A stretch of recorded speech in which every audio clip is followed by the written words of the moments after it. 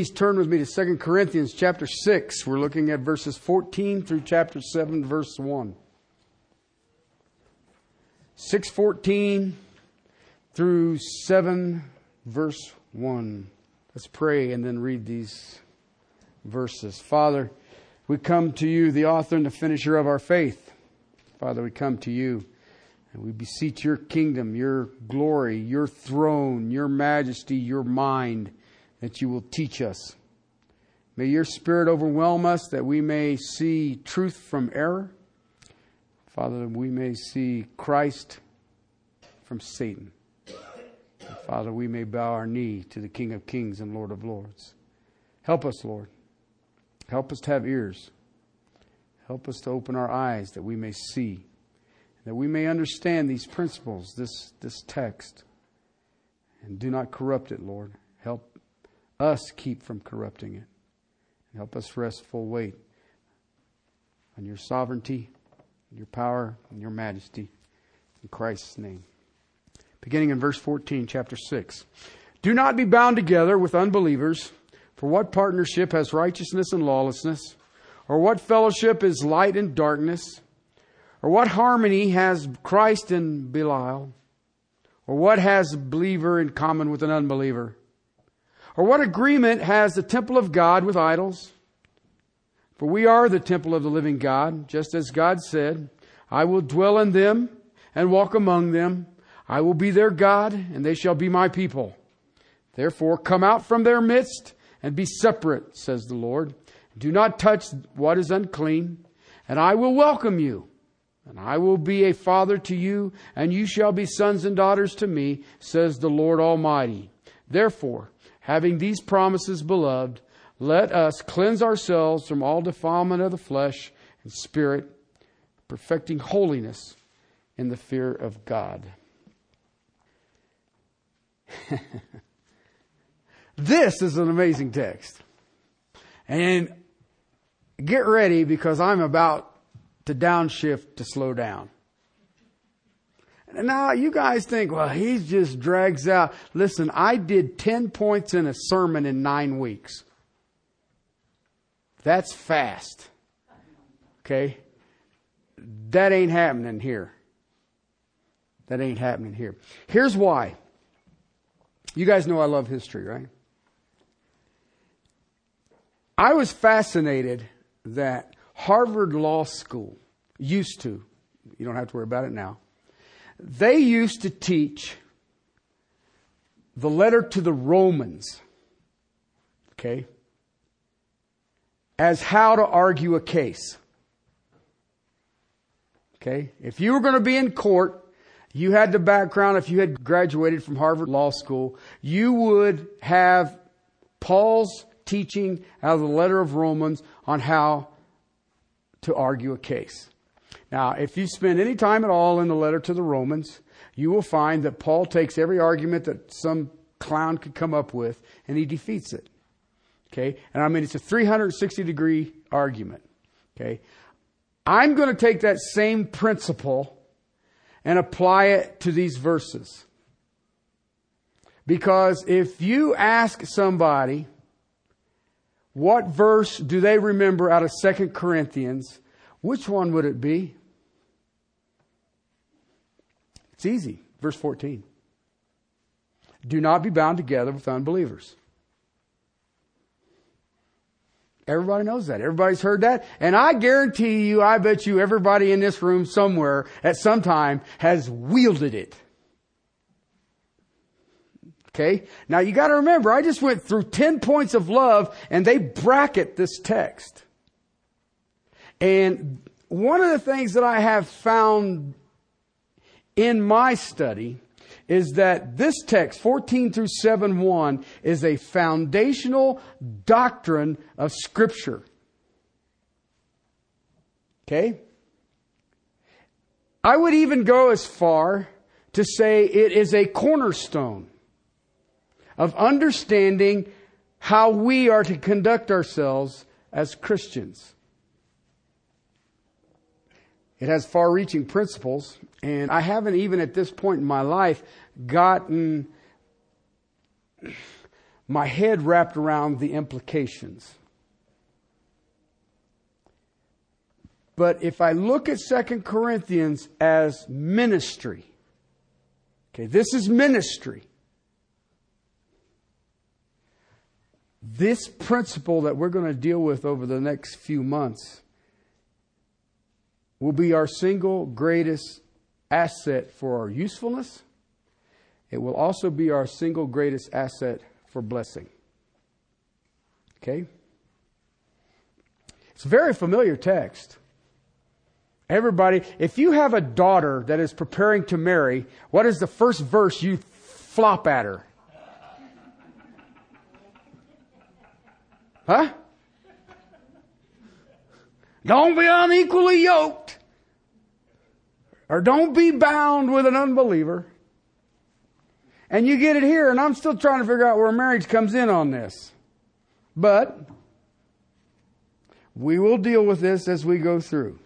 I would say that 6:14, or at least the first half of it, is probably one of the most quoted scriptures out of our lives. Okay?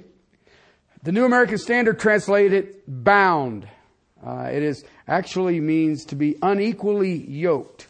It comes from 22:10 of Deuteronomy. I'll look at that in a couple of weeks, where it says, do you understand what Deuteronomy is? Okay, the word means second law. Okay, God said, Israel, you're going into the promised land that I promised you, and here's how you're going to conduct yourself in this land. Deuteronomy 22:10 says, do not yoke an ox and a donkey. And part of me says, duh. Okay. But just in case you were wondering, I don't want you to try to plow a field with a yoke that is pulled by a donkey or a ox. I can't say I'm an official expert on plowing fields. I have plowed some fields before. And the key to it is a straight line.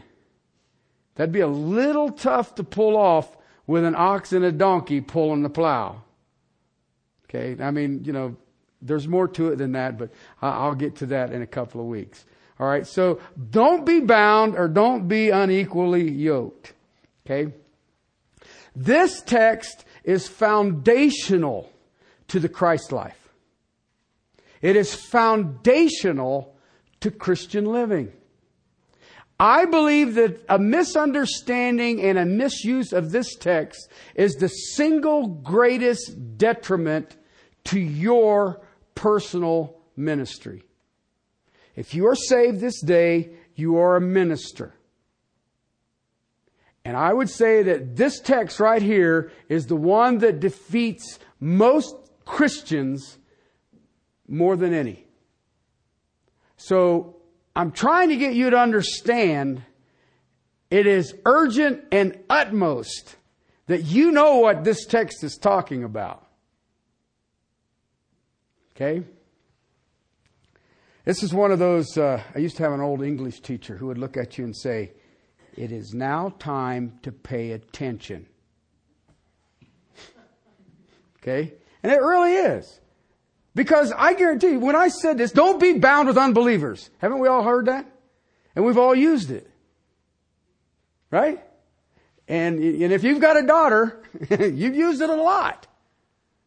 My daughter, I just told the boys that, do you know that I can hit a pumpkin at 100 yards with open sights? I just want you to know that. Okay, and I didn't have to get into the believer or unbeliever thing. It just, okay. And it worked out well for me. The foundation of this thing that I think that we miss, okay, is this passage. There's a simplicity in it that we miss. Okay?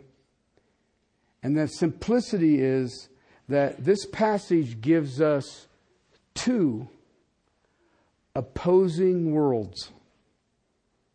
Hear what I said? They're opposing worlds. Okay? You can call them kingdoms. You can call them societies. You can call them spheres. You can call them realms.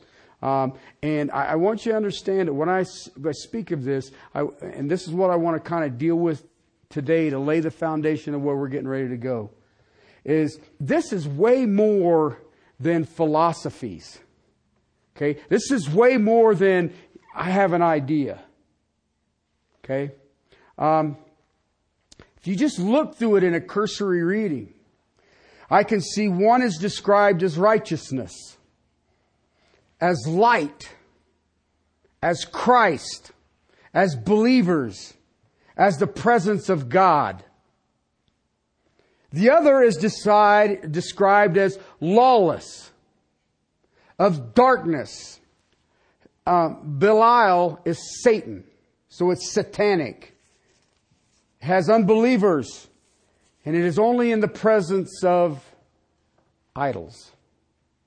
Okay? Those are the two opposing, the two societies, the two influences, the two kingdoms. And let me share with you something. They are absolutely, unequivocally different. Okay? I have told people this before, those of you who know me sometime. There are two religions on the planet Earth. Only two. Okay? Just two. One is you can work your way to God. The other is by His own pleasure, His mercy, His grace, He redeemed you. That's it. There aren't any others. Okay, now we may have different names and all of this for all the false religions, but there's only one true way to God through the person of Jesus Christ. I try to get people to understand that because I deal with pastors occasionally who believe there are a plethora of ways to God. There isn't. One way to God. Innumerable ways to Jesus Christ. But only Christ takes you to God. Okay? These two influences, these two kingdoms are incompatible. You cannot mix them. And the Apostle Paul is telling the Corinthians, there is no possibility, please hear what I'm saying, no possibility for the people in these two kingdoms to be bound together. They can't do common work together. A common goal together. I read a book a few years ago. Actually, golly, it's been probably 20 years ago. And it's called Ecumenical Jihad. And it was written by the foremost apologist of Roman Catholicism. Okay. And when you read this book, if he'd have stopped halfway, he'd have been perfect. The first half of this book, and he was speaking about the moral morass that the United States is in. And he explained, why we are where we are and all of the beliefs that have been thrown out to... you heard me make this statement before. I grew up, you cannot legislate morality. Okay, you can't legislate morality. Okay, but what we can do is legislate immorality. Something wrong with that picture. Okay, but when I watch that and I listen to that and you read this guy's writing, the first half of the book is perfect. The second half of the book says, do not be bound with unbelievers. See, I could have made that second half a lot shorter. Okay, because what he was saying would fix it was an ecumenical jihad where you could get Protestants and Catholics together and some Mormons and Jehovah's Witnesses and all these other people together and we can defeat this. No, we can't. I was listening to people tell me, well, I can't vote for Mitt Romney because he's a Mormon. Well, that's fine. You going to vote for Obama? What is he? And it's still the same. If I've got to vote based on whether they're believers or not, gosh, it sure did make my life simple, didn't it? I don't ever have to vote. And you can't do that. I can't do that. Okay, but I remember a guy also argued one time. He says, it's supposed to get worse as the end of the age comes, so shouldn't we vote for the worst one? I was like, I don't know if I can preach that one. But anyway, but you see, I want us to understand something, because there are two worlds. There's only two. Please understand that. And I've laid them out. Paul's laid them out. There's two kingdoms, and you can't be bound together with the other one for a common good, a common work of any kind. Do you guys remember back, it's been a few years ago, where they were they had on the ballot to do away with charitable organizations, non-tax exempt status? Do you remember that? I can't remember what the amendment was called, but they were there would be no more tax exempt status. I mean, everybody was going to pay property tax. And I remember going to a meeting because everybody was freaking out over it. And I remember going to a meeting, and here we all sat, all the people who were setting property tax free. Okay? Now you talk about an odd combination. Okay? Of course you had all kinds of churches. But you also had the presidents and CEO of several hospitals. But the odd one out there was the president of Colorado's Planned Parenthood. And here we all are together trying to defeat this. And I'm sitting there going, God's got to be looking at this going, what in the blue blazes is going on?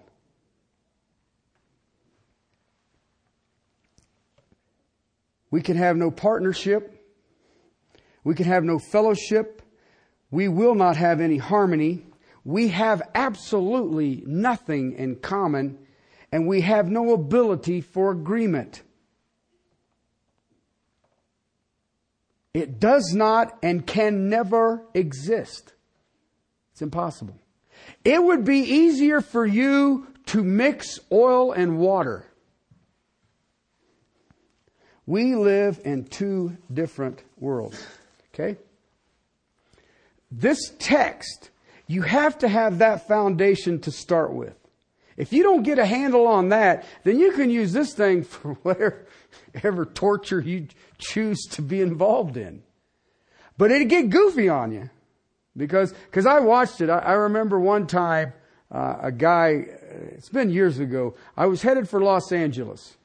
Okay, I was going to a pastor's conference in Los Angeles. And I was driving. And I had shared with the congregation after I came back that, how great it was and how, just was awesome and this, that, and the other. And the guy came up to me and he says, I got to ask you a question. And I said, okay, what? He says, did you drive through Las Vegas? Well, yeah. Go look at a map. It's the quickest. And he says, well, how could you do that? Well, that's where I-15 goes. I mean, it's, what did you expect? He got mad at me. He says, I can't believe that you were a pastor and you would drive through Las Vegas. I said, you want to know something that's really scary? Our national convention was in Las Vegas. Sorry. But you know what was odd about it? He worked at that time for Quest. You know what their number one agenda is? Gay rights. I find that fascinating. You worry about me going through Las Vegas. Now listen, I'm the only one of the few winners in Vegas. There's this seafood buffet that, oh man, at the Rio, that all the seafood you can eat, but you have a miserable trip from Vegas to L.A. It's just, it lays on your colon and you just hurt.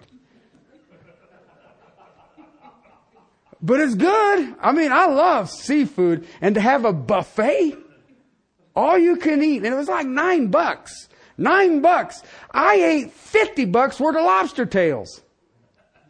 And we won't get into crabs and all the rest of it. Now, I didn't tell this guy that because, heaven forbid, he would have me, whatever.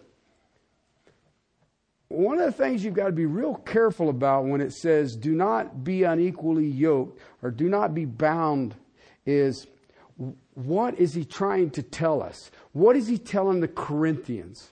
Okay, and what I need you to understand is that these two realms, these two spheres, have absolutely nothing in common. Have nothing in common. If you look at the outline that I've given you, I call it separation. And what you'll see is, I've got 5 points there, is that trying to move back and forth through this is senseless. It becomes idolatrous. It is rebellious. It has absolutely no benefit, and it shows a thankless heart. See, one of the things that I've watched in ministry, it is very common. Okay, now, and it's a tragedy. It is very common for Christians to try to live in both. They want to be in both. You can't. It's impossible. One is old. One is new. One is earthy. One is heavenly. One is deadly. One gives life. One is material. One is spiritual. One is lies. One is true. One is unclean. One is pure. How do you mix those? How do you mix those? Paul's message in this text is to make it clear to you and I, first and foremost, there are two worlds. And you as a Christian can't live in both. You can't deal with both. You don't believe me? Anybody here, okay, anybody, okay, struggle with finances? What world is that in? This world. Okay? You heard the joke, right? The richest man in the world, approached by one of God's angels, said, "What would you have God give you?" And he says, "I want to take all of my earthly riches, turn it into gold and take it to heaven." So God said, "All right." So he put it all in gold. Guy died. He's got this huge, huge bag of gold bars. He's dragging it into the gates of heaven. One of the angels is standing there looking at him and says, "What's in the bag?" He says, "All of my earthly possessions I had turned into gold." He says, "So you just brought a bag of pavement with you?"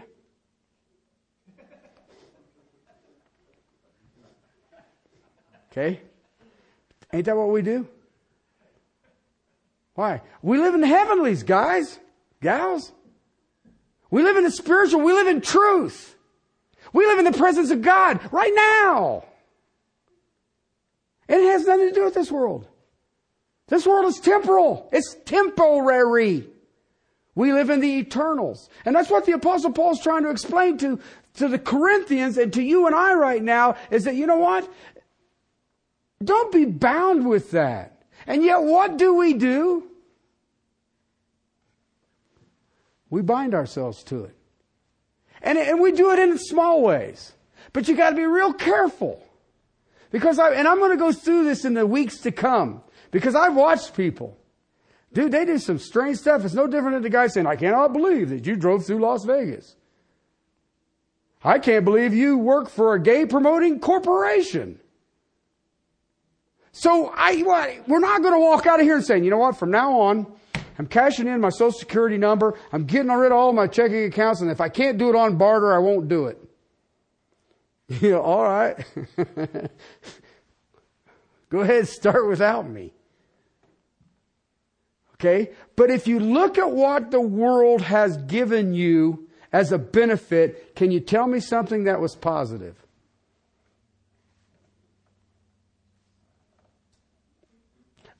But think about how much energy each of us puts into thinking and sorting and wrestling with the temporal. How much of us do we put into the true, to the pure, to the spiritual, to that gives life and life abundantly, to the heavenlies, to the new? Paul's message in this text is to make it clear that there is no possibility on living in both. And you know what? I have watched more ministers be disqualified or not used because they are moving back and forth, they think, and you're not. Let me ask you a question. Can someone here tell me when they taught their children to lie?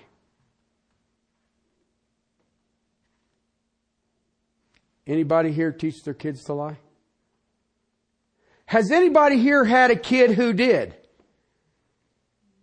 Where'd they learn that at?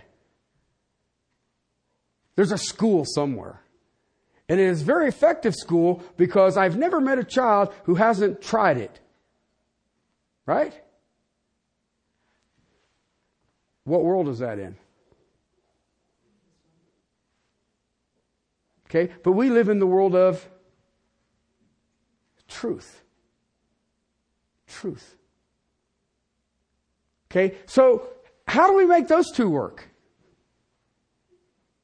How do I mesh those together? Because, and let's be realistic, right now in our society, lying is not that big a deal. Right? True? I mean, it's just, well, you expect it. I mean, if a politician speaks, it's a lie. Okay? So it's not that big a deal. So we kind of just, and we're kind of immune to it. Ah, what the heck? They're just lying. Okay? But do you know that the Bible says that lying is on the same level as homosexuality? And in God's eyes, both are an abomination? See what I'm trying to get at? We get it in our minds, and I want you to grasp this. You've got to get this to understand what the Apostle Paul's trying to tell you here. If you back up just a little bit, chapter 5, verse 17. A summary statement that the Apostle Paul makes. If anyone is in Christ, he is a new creature. The old things have passed away. I like that next word. Behold! New things have come. New things have come. Too many in the body of Christ right now are trying to move back and forth between the two. And I don't know how you do that in light of 5:17.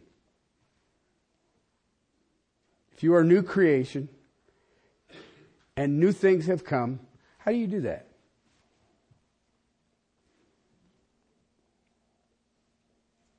I believe that this is one of the greatest effects on the quote-unquote lack of ministry that exists in the body of Christ right now. Is that people are trying... Now, nobody's going to say, well, you know, tomorrow morning is Monday, and then you know how Mondays are, they're kind of blasé. So I think I'm going to go live for Satan for the day.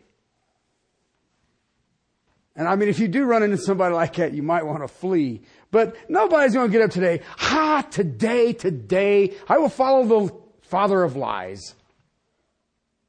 I won't worry about being in the presence of God. You know, I think I'm going to get me a wheelbarrow full of darkness.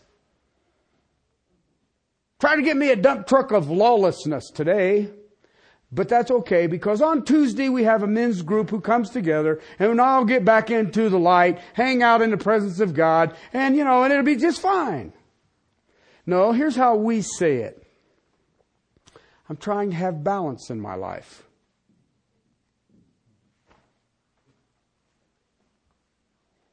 I had a conversation on Tuesday, I think it was, with a young man who was trying to have balance in his life. And what was going on in his life, I kind of chuckled. Well, I did chuckle. Sorry. I just kind of laughed, and I just looked at him and I said, well, if it's working so well for you, why are you in my office? Okay? I mean, if balance is working, then you don't need me. Because I don't have balance in my life. I like to hang out on one side. I've read the end of the book. I know which side win. I want the winning side. We are new creatures. The new has come. Salvation has called each and every Christian to the newness of life. Jesus told John that you will have life and you will have life abundantly.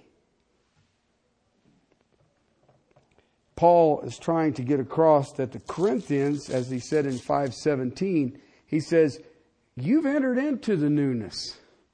You're already in it. What's the problem? So when I'm reading through this, I'm in the 7th chapter of 2 Corinthians, and I think, why is this here? I mean, we went through 1 Corinthians, remember? Dealing with personal holiness and the corruption that pride has. Why is this here? He lays it out real quick. Just cursory words. Unbelievers, lawlessness, darkness, Satan, unbelieving, idols. Compared to righteousness, light, Christ, believers, the temple of God, the temple of the living God. He lays it out. Okay, and he's basically laid it out and says, hey, there's 2 spheres here. There's 2 realms here. There's 2. Only 2. And the Corinthians were trying to live and work in both.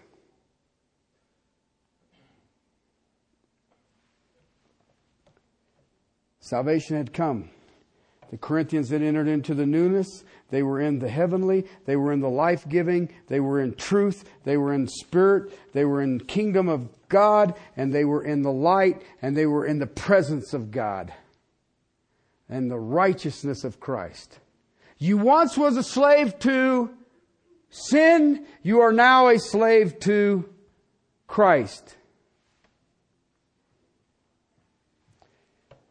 Paul is saying there is no possibility of having a relationship of any intimacy with the old, earthly, deadly, materialistic, full of lies, lawless, darkness, satanic, and idolatrous realm. Please understand that. You've got to understand that.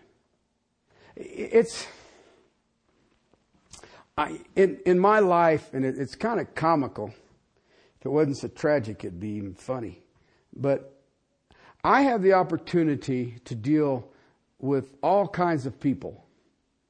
Okay, I remember telling some of you years ago, with my background in life, I thought that my ministry would be among the bikers and the druggies. Okay, and God said, there you go thinking again. And He said, no, your ministry will be among the Pharisees. And I was like, can I have the bikers and the druggies? They're easier. Okay, because what I found as a pastor, I have to deal with the quote-unquote religious. And I'll be honest, they're a pain in the neck. I know why Jesus looked at them as, you brood of vipers. You're a bunch of poisonous snakes. Now, I don't run around and tell people that. Don't ever think I haven't thought it. But I haven't told them. And what dawned on me is that if there's just these 2 worlds, you're either in one or you're in the other.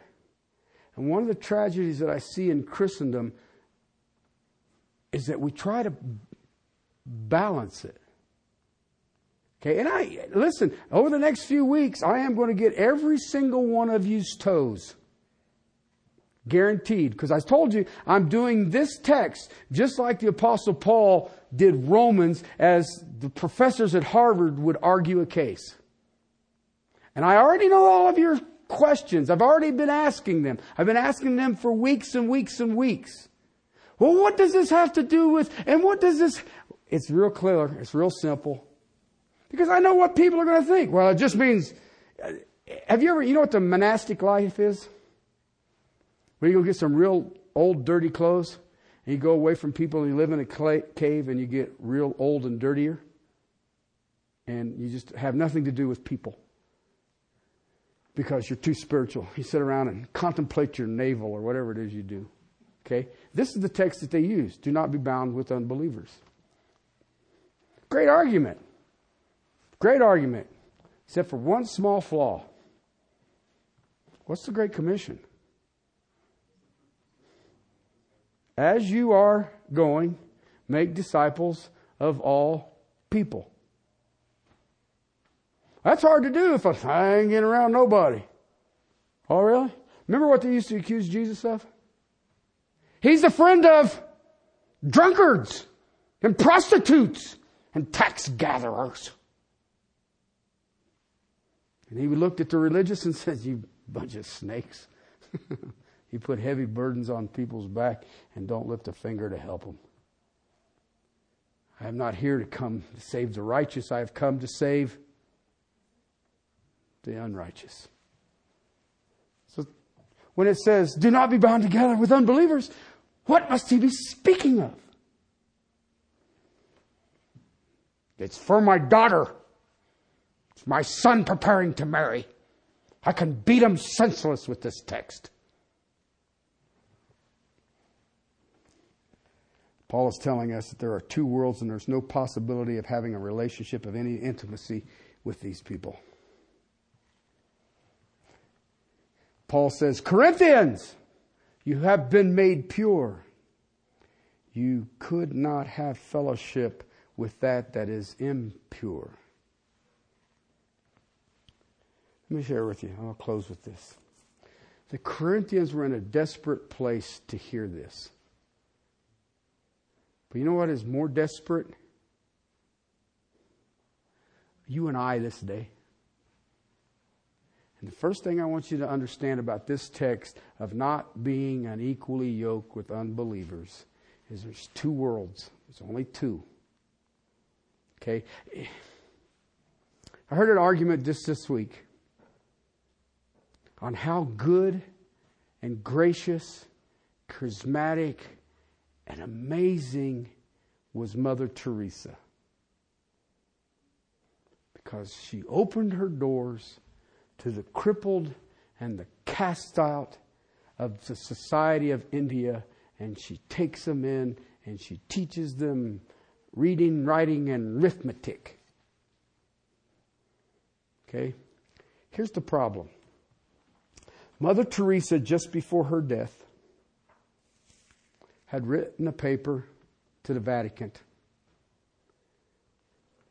and arguing for Mother Mary, Jesus' mother, to be co-redeemer with Jesus Christ. To the point, I hear people complain about this. On the Catholic cross, they got Jesus on the cross. And everybody says, well, see, you can't have Jesus on the cross. He's not on the cross no more. Let me tell you something. That is the least of the Catholics' problems. Okay? They want to put Mary on the backside. Okay, now, I hate to tell you this, but Jesus' mother needed to be redeemed. Okay? If that's her theology at her death, I don't care how many orphans she takes care of. Okay? And I will not be yoked with that. Because the two have no point together. You and I this day are dealing with tolerance. You know what a bigot is? A dictionary definition of a bigot is. It is a person who believes that they are absolutely right and there is no other way. That's what a bigot is. What was Jesus' alternative plan? He believed he was right and the only way.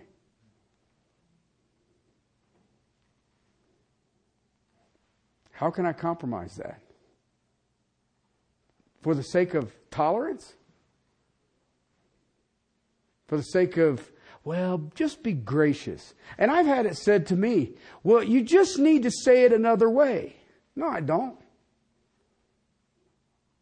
The problem is we've been saying it another way and it didn't get their attention. I'm going to say it one way. And if you don't like it, 54 churches in this town. Knock yourself out. I ain't compromising it. And yet I watch Christians for the sake of harmony. It shows more love if I don't confront it. What'd you just do? I'm trying to mix truth with a lie. So you'll get a better truth? Really? Let me put unclean in with pure. Perfect. Outstanding. And that's why I get with some of these people, and all I have to say is, and where is that in the Bible? And they know what I'm saying. I ain't here to debate it. I'm just sitting there going, as Jesus said, have you not read? You know, I had a pastor this week tell me the name of the 3 wise men. And I just looked at him and I said, you know what? He said, what? I said, you just made that up. He goes, what? They don't give us a name, nor does it give us how many, other than there were some wise men. And they've left the planet, and here we stand stupid ever since. See what I'm trying to get at? It's little things like that you and I, I was listening to them fighting over the nativity scene. Give me a break.